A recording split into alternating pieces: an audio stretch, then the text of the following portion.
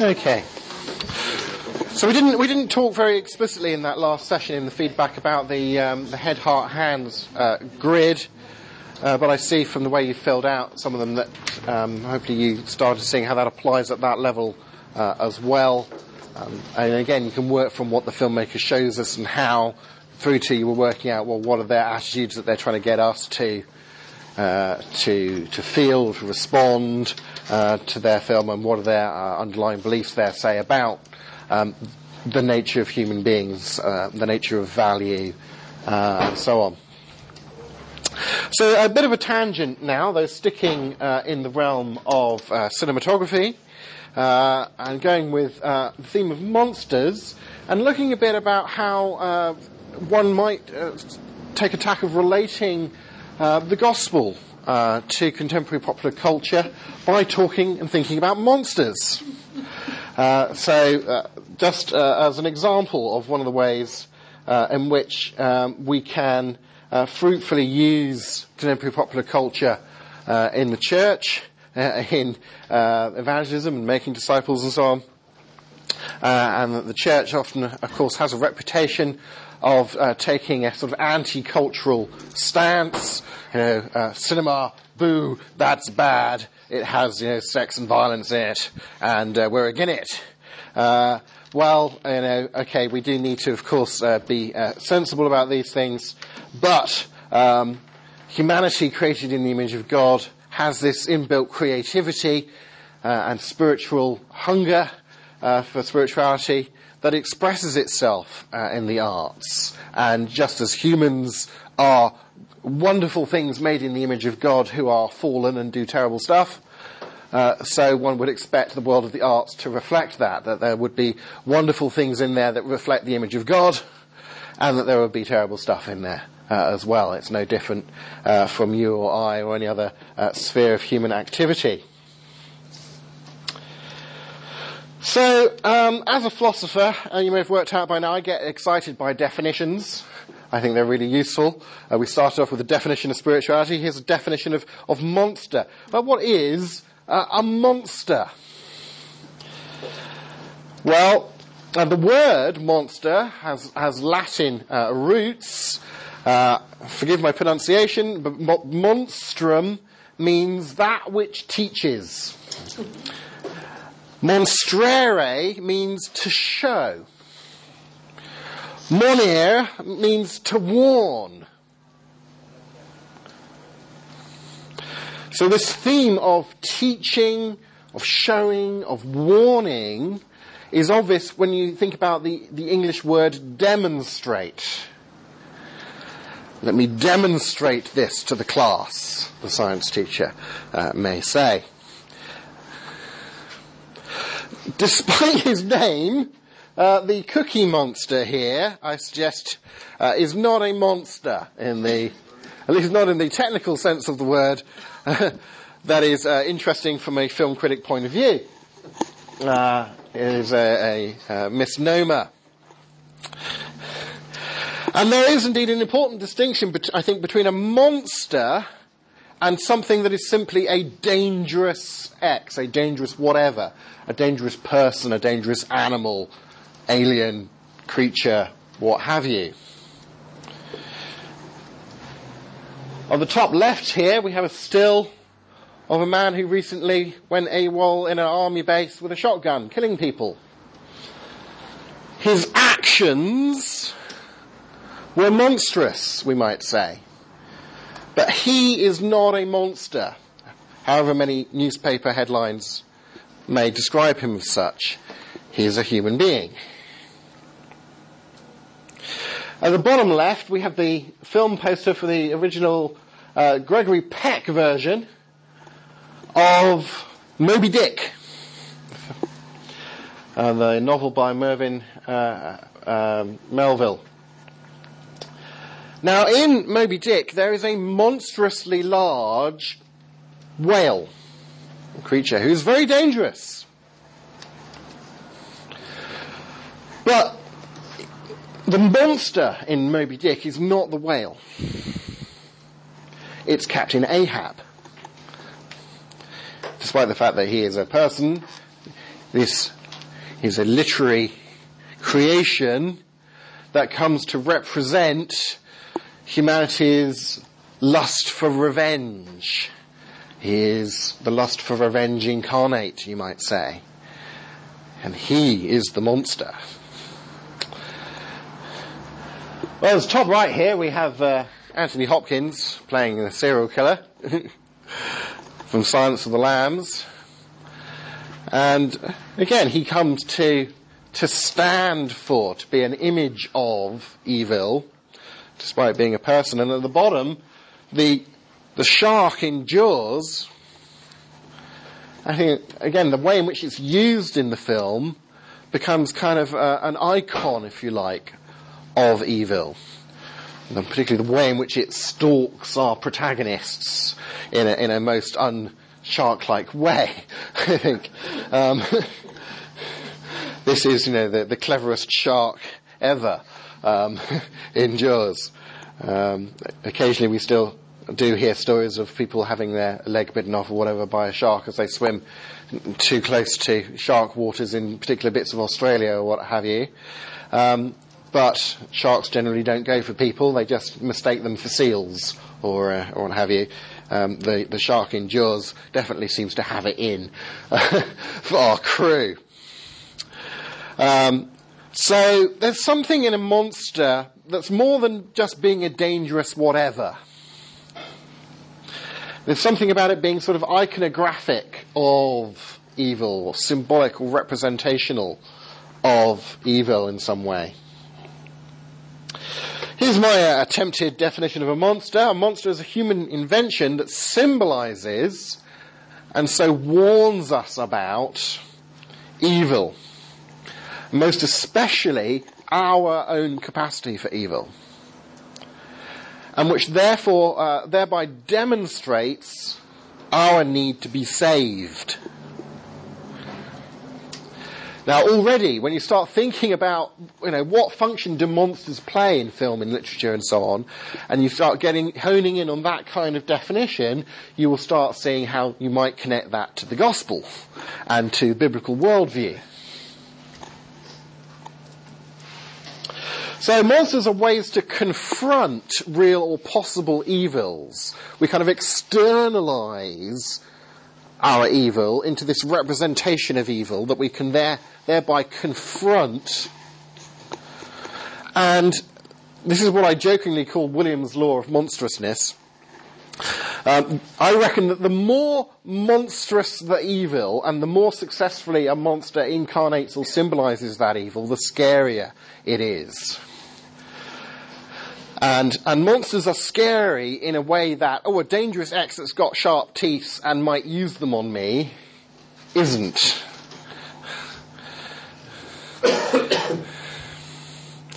So Top Gear have their cool wall of cars. I have my scary wall of monsters. Sliding scale through from mildly scary, use certificate monster. Monster contains mild peril, as the use certificate sometimes says, through to, blimey, that's terrifying, it gave me nightmares. I don't want to stay up without the light on my own. Now, Robot Maria from 1927, when the Rotwang the scientist produces his robot that then copies Maria, and he sends it off to do dastardly things, pretending that it's her, and thus subverting her message of peace between the workers and the oligarchy, is quite scary, I think. She represents the breakdown of society, the potential for society to collapse in upon itself into anarchy. She also, symbols in the film are used from the Bible about the whore of Babylon that she symbolizes as well. Now, when you're watching, particularly an old-fashioned film, it's a bit like reading an old-fashioned text. And of course, in the art of reading the Bible properly, or hermeneutics, as people who like long words call it, you'll learn about the importance of reading a text in the context of its original culture. And I think it's a bit like that with watching films. We have to make a sort of mental effort to view a film in the context of its original culture, and to be lenient towards the fact that filmmaking technology, in particular, has moved on since days of yore. So with that in mind, if you're an audience member in 1927, you have never seen anything as spooky as this.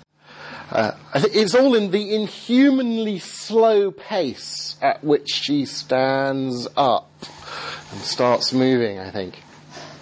And of course, bringing to mind reminiscence of Mary Shelley's 1818 novel Frankenstein, the old scientist creates humanoid figure trope, etc., is being played with there. Even today, I think at least mildly scary. Let me talk a little bit more at length about the beast from the id, from the first A-feature science fiction film from 1956, The Forbidden Planet. A film which took the plot of Shakespeare's play The Tempest and transposed it into the science fiction genre.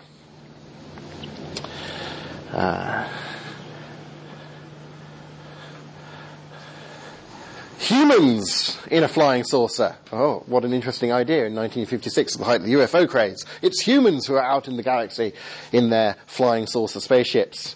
Come to the planet Altair to check up on an expedition who they find have all been killed except for Dr. Morbius and his daughter.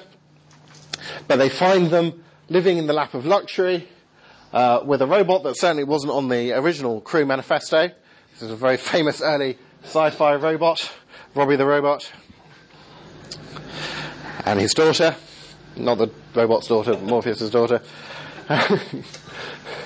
who reveals to them eventually that this planet had been the home planet of an immense alien civilization long since deceased, whose civilization seemed to pass away in the blink of an eye, leaving only these monstrously huge underground machines.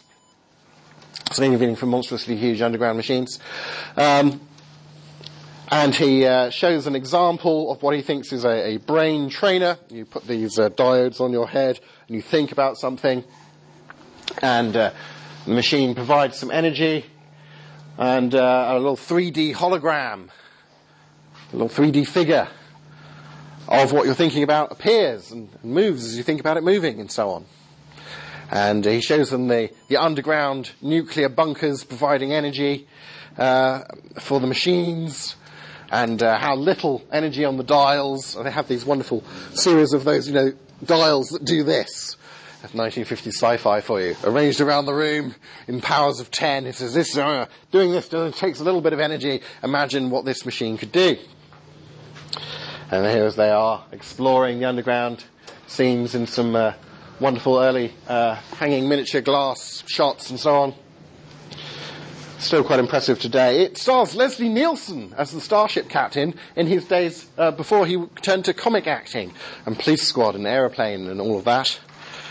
And Leslie Nielsen, the starship captain, and the daughter fall in love. And what's going on there with my clip? Is it going to work? It ought to. I know what I can do. I can just come out and show you the clip. What happens is that strange events start happening around the spaceship at night. Bits of equipment go missing. Crew members start getting murdered in situations where they couldn't possibly be. And we see this strange invisible creature prowling around the spaceship because we see just the footprints appearing in the sand. And then one night, as it becomes clear that the starship captain and Morbius' daughter are falling in love, the starship is attacked by the famous beast from the id, which hopefully will play directly into my screen now. Yes, here we go.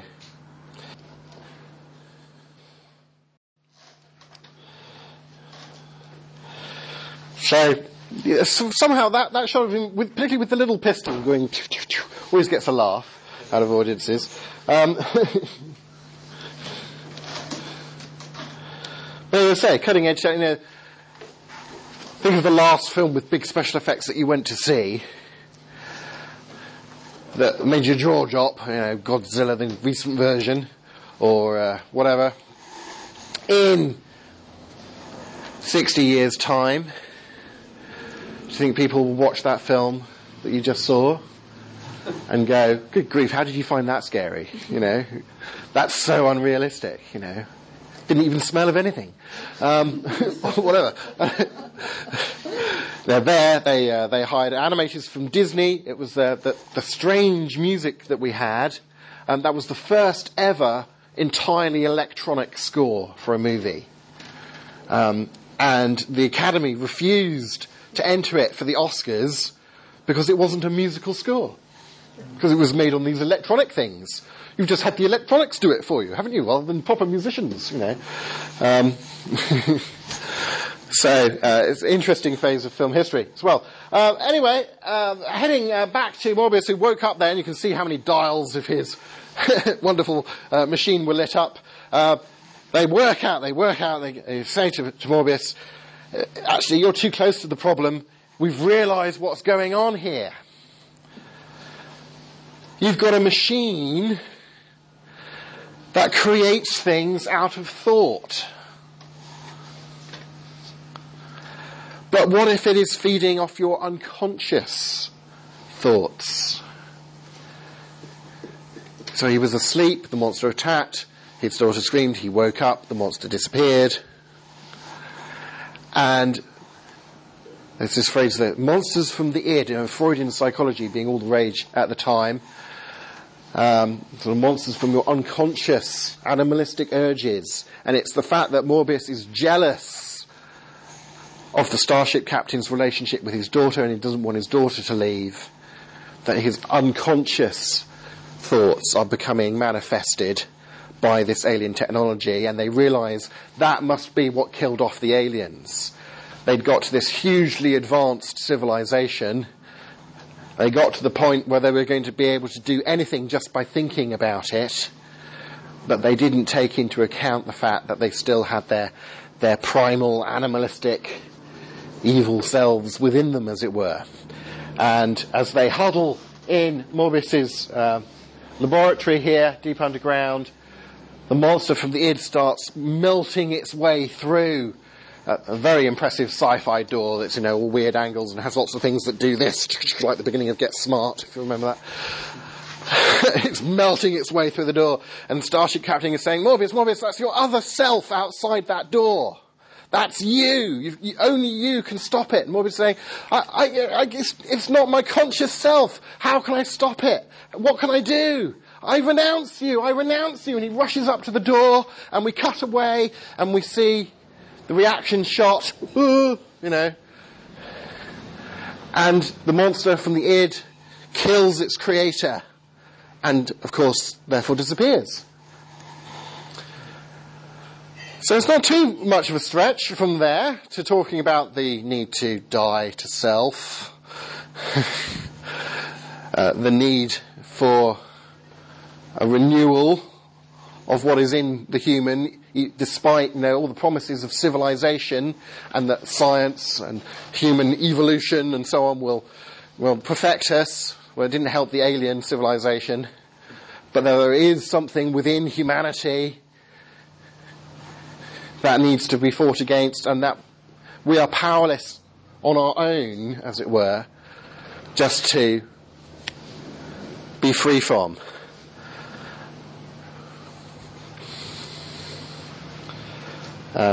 Despite the 1950s technology, quite scary, I think. Fantastic, isn't it? There's the Beast from 20,000 Fathoms with stop frame animation from the famous Ray Harryhausen, of course. A film which inspired the Japanese to go on to make Godzilla. They didn't quite have the money to do stop frame animation, so they put a guy in a rubber suit instead and put him in some big models and stomp around. But notice what's the real fear here. I mean, this isn't just a creature that is dangerous because, oh, it's big and it's got sharp teeth and it's coming after me. There's a context to the scariness for the original audience, at least. Boom. Mushroom cloud, nuclear technology, man's advancing scientific knowledge, outstripping our wisdom to use it, coming back to bite us in the backside. And of course, when the Japanese take the idea of the monster trashing city movie, the Japanese, who within that generation had 2 cities wiped out by nuclear bombs, they turn the monster Gojira into the living incarnation of a nuclear attack upon Tokyo, with its radioactive breath and so on. And the scenes of the suffering of the public of Tokyo under the onslaught of Godzilla is saying something very powerful in its societal context about nuclear warfare. As indeed is a certain British sci-fi series that began a year after the 1962 Cuban Missile Crisis, where once again the world came as close to nuclear warfare as it ever probably has. 1963, Doctor Who begins on British television. The second story introduces the Daleks. The Doctor and his companions land on this apparently desolate planet and explore an apparently empty city. I particularly love the fact that the Daleks' Geiger counter has on it a little white sticky label with Geiger counter written on it. I don't know what Dalek plunger attachment was used to do that. I've always wondered.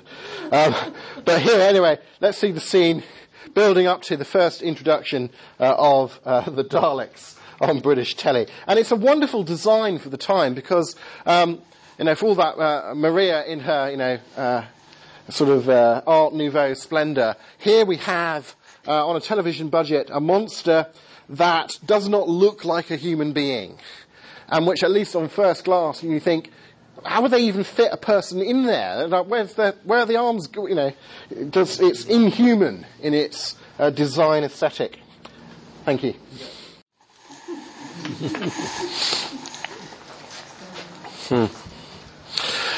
That story was made into a film in glorious colour, so you can see it in colour at the cinema in 1965, and there was a better but less successful follow-up of the Dalek invasion of Earth later on as well. I particularly like the fact, since this is the 1960s, mid-60s, you do have to notice the Daleks are in on the whole groovy Dalek lava lamp business, because that makes it look hip in the Dalek base. It's just incongruous that Daleks would have lava lamps on the planet Skyro. Now, okay, again, there's a contextual background there about nuclear warfare that the Daleks are being used to talk about and to symbolise, that gives them a scariness in that story for that original audience.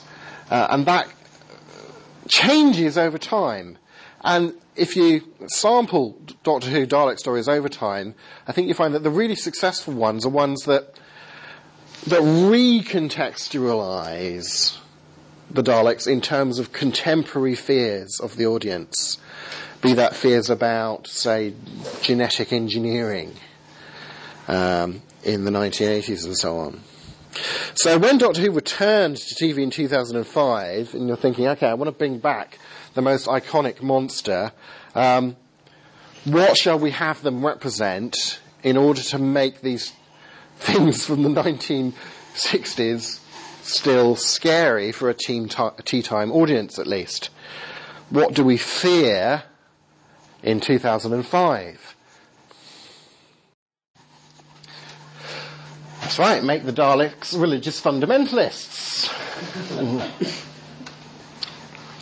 Russell T. Davies, the head writer there, attempting an analysis of radicalisation, the way in which the Daleks take those who don't feel they have a place within society and radicalise them into that which we fear most. That's how you make Daleks scary in 2005, and still relevant now, by changing that contextual background. It's what they're representing, what they're being used to talk about, that makes them scary, not the fact that they've got a gun that might zap you.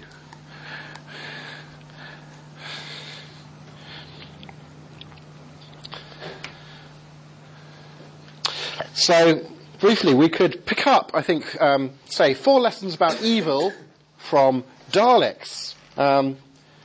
Evil is real. At least at an intuitive level, when people are watching Doctor Who, again, like John in our first clip, they're not watching Doctor Who as cultural or moral relativists or subjectivists. Doctor Who just wouldn't work as drama if people in watching it didn't buy into the idea of a real difference between good and evil. You know, nobody is disappointed at the end of a Doctor Who story if the Doctor beats the Daleks. Because they were going, oh, I was really rooting for the other side today. After all, you know, it doesn't matter which side you root for because they're just different. Different strokes for different folks. I was really rooting for the Dalek side. Evil is real. Since these are monsters, and it's talking about things we fear about humanity, that evil is in us. Evil must be fought. And literary theorists have a whole frame of reference about the genre, the literature of reassurance, where evil is confronted and overcome, as opposed to what you might term sort of nihilistic storytelling, in which evil is depicted and not overcome, or evil is depicted and there are no consequences because of that. But Doctor Who is a literature of reassurance, saying yes, there is real evil, but it must be fought. It can be fought. It can be triumphed over. It can be beaten. Now that resonates very much with a biblical worldview in terms of saying that evil is real, that it's in us, that it must be fought against, that it can and indeed will be beaten. And here is a piece of media constructed very much by Russell T. Davies, who was the head writer of Doctor Who at that point, who was an atheist. Okay. Quite an outspoken atheist, although he used lots of religious imagery within his portrayal of the Doctor and so on in his series. It's quite interesting. He is an atheist who says humans are incurably religious by nature. He was very happy to use religious symbols and so on in his drama. But there is something of reality and truth and the image of God coming out through the artistic expression of an atheist. And we as Christians, when engaging with media, I think need to pay particular attention to affirming that which is true and good and beautiful in cultural products, as well as being critical of those things that are false and ugly and evil. So, in this sense, you might say a biblical worldview provides the necessary preconditions of a good drama. Which is interesting. It's interesting, particularly if you compare to more Asian cinema, and what happens when the way of thinking about things in Asian cinema tries to get translated into Western cinema, as the Wachowski brothers, as they were at that time, did with the Matrix trilogy. a trilogy of films that played around a lot with different religious imagery from lots of different worldviews. But at the end of the trilogy, and I hope I'm not giving anything away at this stage to anyone, it's not a case of the humans are the good guys and they defeat the evil bad guys who are the robot computer masters of the enslaving the earth. Rather, what happens at the end of the trilogy is that a new balance, a new arrangement of coexistence is struck. A new arrangement of the yin and the yang is arrived at. And I think a lot of Western audiences didn't like that. Didn't like loved the first film. Didn't like the sequels so much partly because of the way in which it didn't meet audience expectations of Keanu Reeves and his co-conspirator rebels fighting the good fight and beating the robots, because that didn't happen.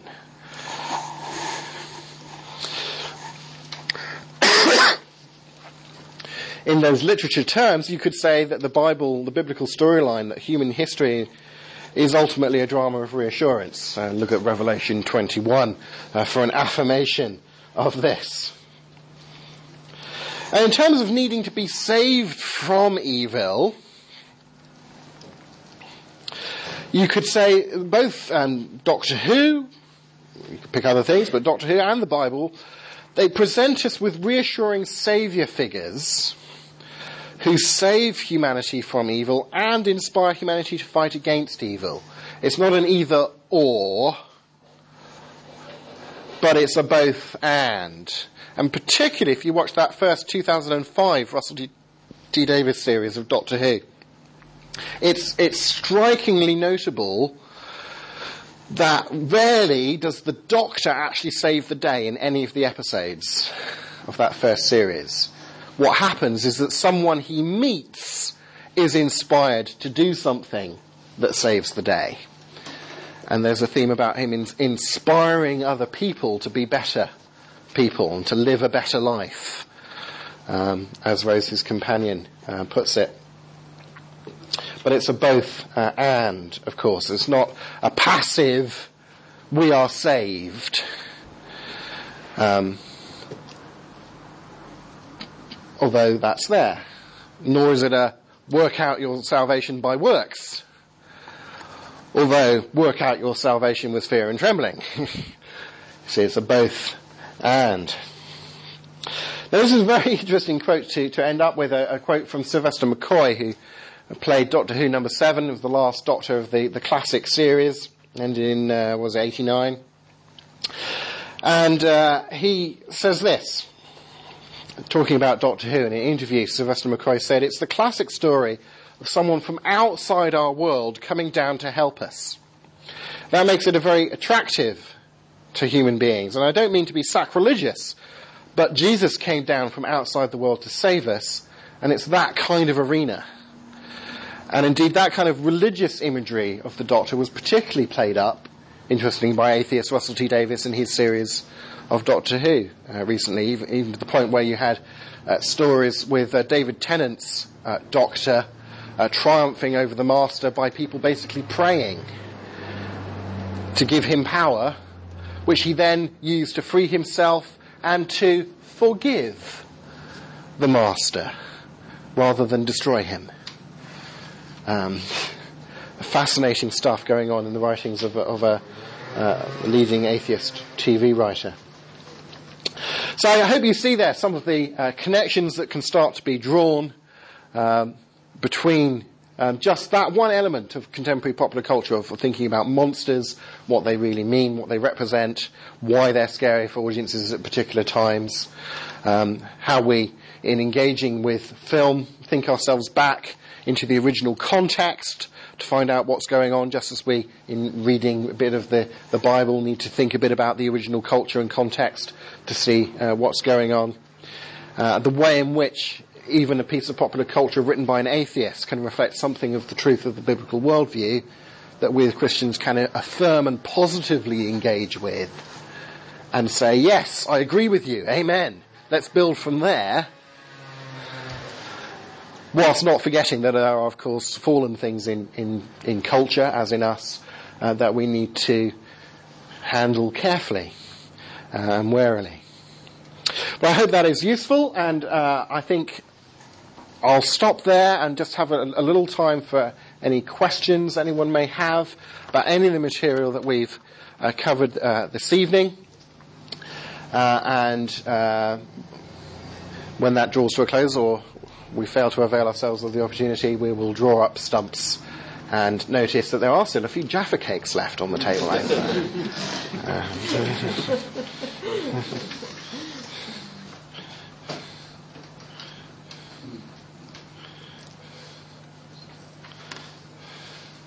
you think the spirituality in the films shape people's opinions, or just reflect them?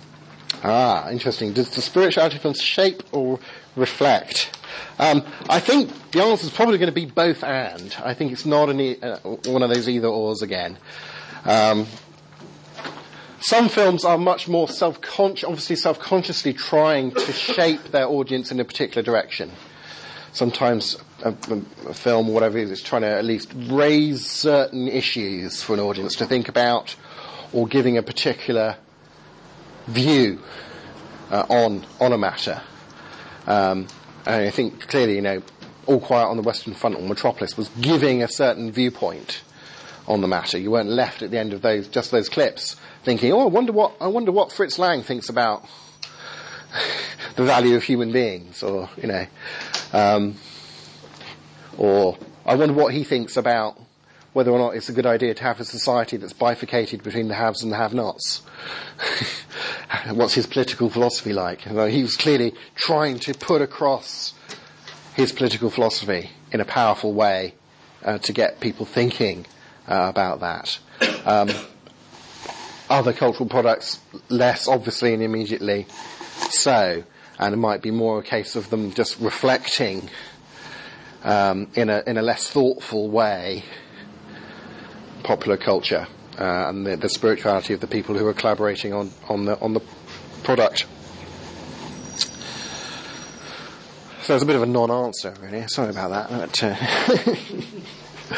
yeah, I think we have to take these things on a case-by-case basis, and just with those few simple tools that we've looked at in the back of our minds, you start to get used to working out what's being said here, what is being claimed about what's true and what's good and what's beautiful, and do I actually agree?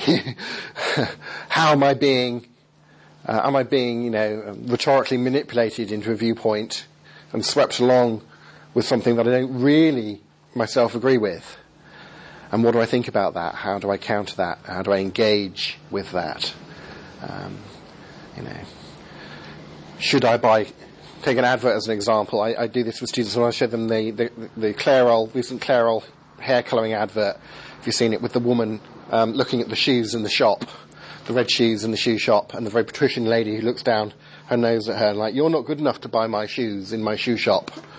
And then she remembers, but I've coloured my hair today. And she walks in and she buys the shoes and she strides off all confidently, and Clairol, be a shade braver is the tagline. Right? Your life will be revolutionised by using Clairol hair colour. It's just this little drama, this little soap opera story that's given to you. Absolutely no evidence that Clairol hair colouring has a positive psychological effect upon anyone. Certainly no contrast between the positive effects of Clairol versus Boots' own brand hair colouring. There is no reasonable evidence or argument given to you in that advert. You are just given a little story that they hope kind of sweeps you along, and that you won't think about it, and then you'll just remember Clairol next time you're in the aisle at the supermarket. Do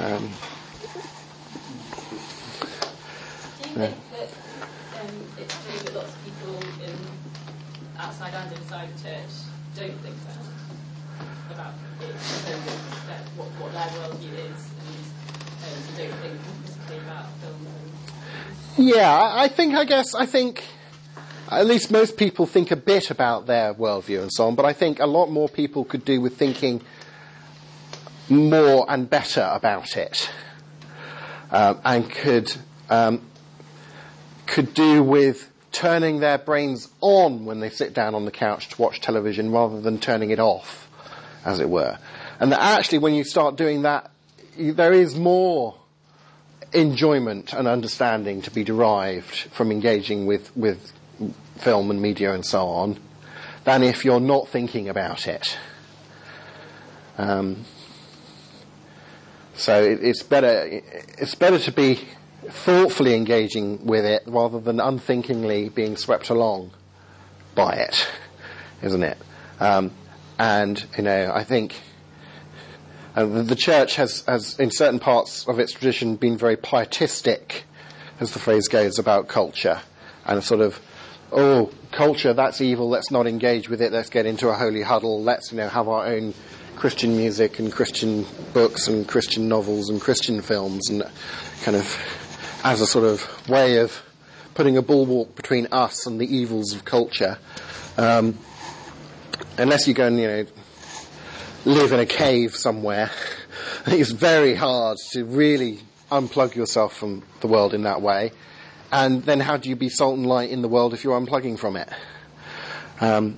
So you need to, in the phrase that's not in the Bible but that summarises quite well the biblical teaching, I think, be in the world but not of it.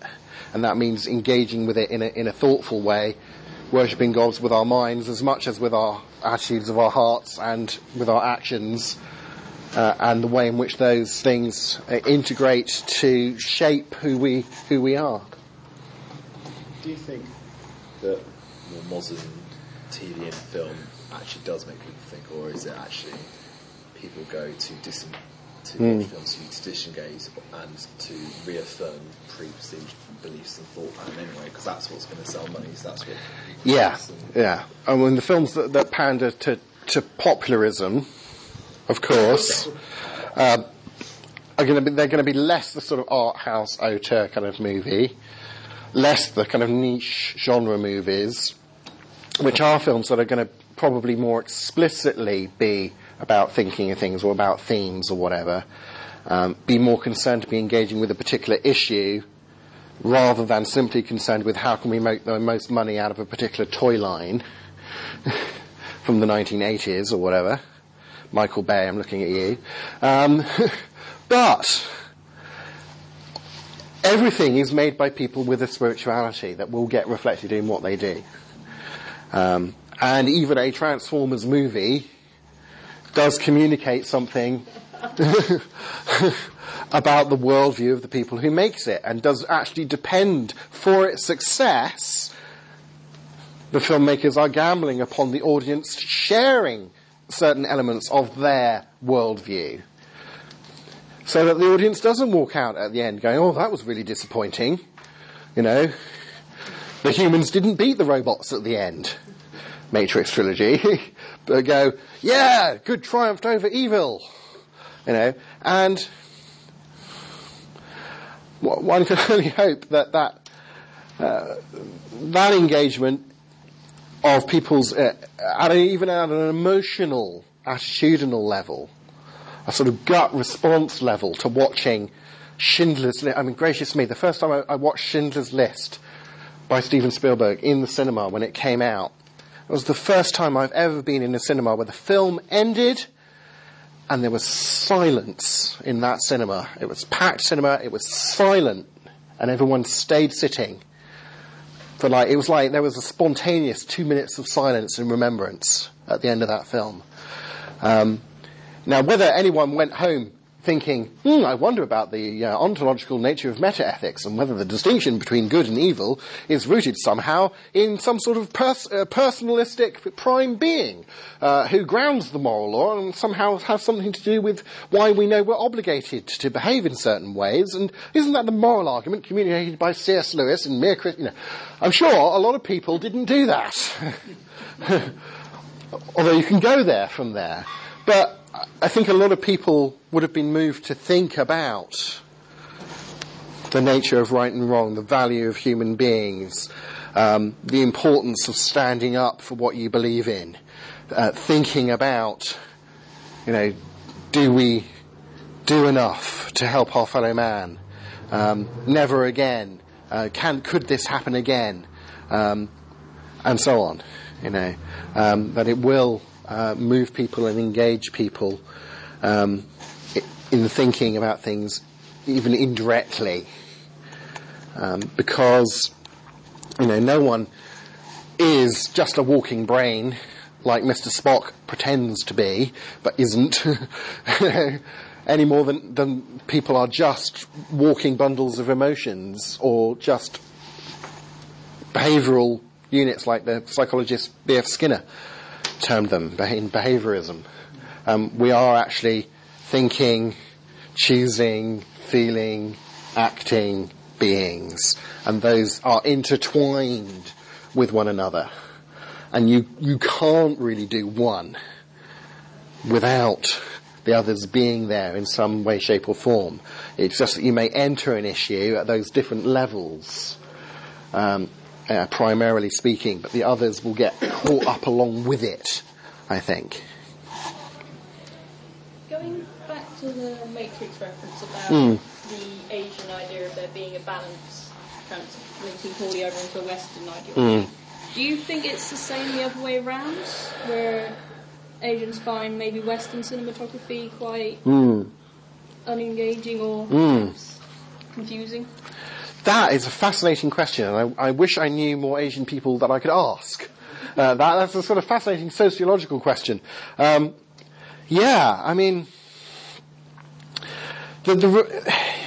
Could you view it as a sort of repetitive boringness of the fact that, I wonder which side's going to win. It'll be the guys in the white hats, I wonder where this story is going. Whereas in Asian cinema, you can get introduced to, and say, Spirited Away, the animated film Spirited Away, wonderful film, introduced to the witch who runs the bathhouse, and she's really scary as a character. And then you get to know her a bit. And you realise why she's that way. And actually, she's all right, really, deep down. And by the end, the little girl, who's the character that we're following in the film, is calling her grandma. Because she's come to understand that which was once foreign to her. And so we've brought peace and social stability out of potential, sort of a potential for opposition and fighting and so on. And that is much more the sort of Asian cultural outlook. That's a fascinating thing to ruminate upon, really, and the role in which the different sort of worldviews play in that, way in which a worldview that doesn't really have a distinction between, a real objective distinction between good and evil, how does that play out in doing drama? Versus a worldview that does have that distinction.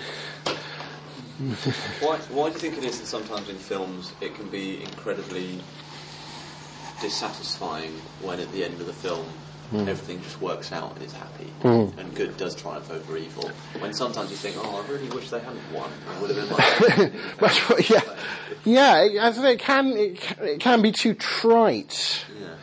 That the triumph of good over evil doesn't come at a sufficient price. Sometimes it's too easy, it's too twee, it's too Pollyanna. The little girl who looks on the bright side of everything, if you've seen that. But there is a sense in which this fight between good and evil, although it's one that will be won, is one that does have consequences, and eternal consequences. And that evil is real, and it is really evil, and it is really horrible, and a film or artwork that doesn't face up to that is betraying the truth of reality, in a way that the Bible clearly doesn't. The Bible, someone was saying about All Quiet on the Western Front, it tells it as it is about its characters. It says, here's the great King David, the template for the Messiah, the greatest king that Israel has ever had, and an adulterous murderer. Hooray! Yeah, that's telling it like it is. That's not the sort of story you make up about your nation. If you're just trying to big yourself up, that's realism. That there is a struggle and there is a price. Yeah.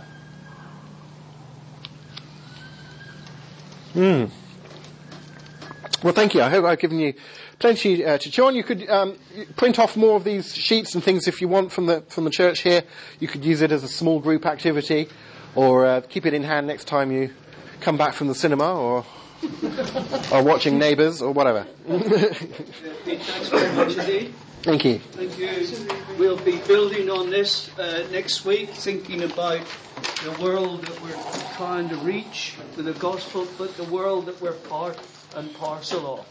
So I'll be taking my sheet and photocopying it for Jill for next Sunday's nights of Downton Abbey.